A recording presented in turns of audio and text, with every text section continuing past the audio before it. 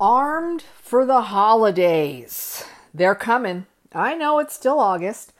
Next week is September. Now, the reason I'm bringing this up is because as I'm looking forward, I understand Halloween, Thanksgiving, Christmas, and there's separate holidays in there for everybody, depending on your beliefs, your religion. So I'm saying right now, I'm including all of them.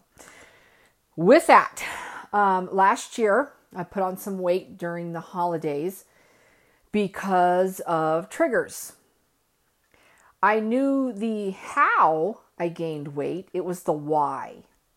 Why do I always gain weight during the holidays? And I'm talking 10 to 15 pounds. This isn't what has been documented as normal is 1 to 2 pounds. That right there in itself is like, what? People only gain 1 to 2 pounds during the holidays? Who are these people? How is that even possible? I've always gained 10 to 15 pounds. So, last year I discovered that family members have this effect on me that I didn't realize. And I turned into autopilot and I try to self-soothe by overeating. We can be any size we want. We can be any shape we want. We can do whatever we want.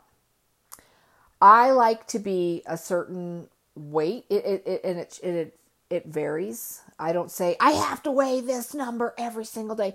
And the truth of the matter is, I'm at the point now that I don't weigh myself. I don't count calories. Nothing is off the list of foods. I choose what's best for me. Well, last year we had 4 Christmases. And that is trying to keep everybody happy because I don't want one certain family member to be upset with me. So I had a big blowout after with my poor partner. He did nothing wrong. It was my release after, again, trying to rearrange everything for one person. And it's exhausting. So I'm going to try something different this year. But of course, I have to share with you because it's important to understand the why. And the why can be painful. Or it could just be, I didn't realize I was doing that. Okay, now that I know, I'm really going to watch what I do around certain people. So it's important for me to let you know you're not alone. And this happens all the time, but I lived an autopilot life and I let somebody else do all the programming of how I should be, where I should be, and how I should do it. Now, the holidays bring a lot of stress, right? First of all and foremost, money, right? Money's another issue, which causes a lot of arguments between partners. Because one may not want to be quote unquote embarrassed that they didn't get everybody something, which that's how the credit cards start coming out and it's hard to repay them when you only think about the minimum payment due, which causes stress on the whole family and especially your partner of why can't we just stay within a budget? Because I can't, and to me, I find that like a challenge now. Here's the budget. What can you do? I love a flea market. Man, I found the most beautiful crystal coffee mug for my older son at the flea market. I mean, it was gorgeous, and I love the ting. Anything that says crystal, that has the little sign that says crystal, I'll make sure it tings between. I'm fascinated with crystal, and I don't know why. But yeah, so I start collecting all year round so that it's less painful towards the end. We're trying to come up with our own way of doing holidays now instead of being so traditional, and that's the way we want it. And you know, the family members and friends that we invite, it's up to them. no hard feelings. If this isn't for you, it's okay. Here's the invite. Doesn't mean you have to come, because this is the way we do things. In our house, you check your shit at the door. Leave it, because when we're in here, we want to have a good time. We want to love on you and feed you and take care of you. And, this is no time for family drama, or what's happening at work. No, we get the venting. We get that. But it shouldn't be for the whole duration of what's happening. Because I do believe good and bad energy feed off of each other. So negative vibes in this house, no, thank you. We all get those negative vibes.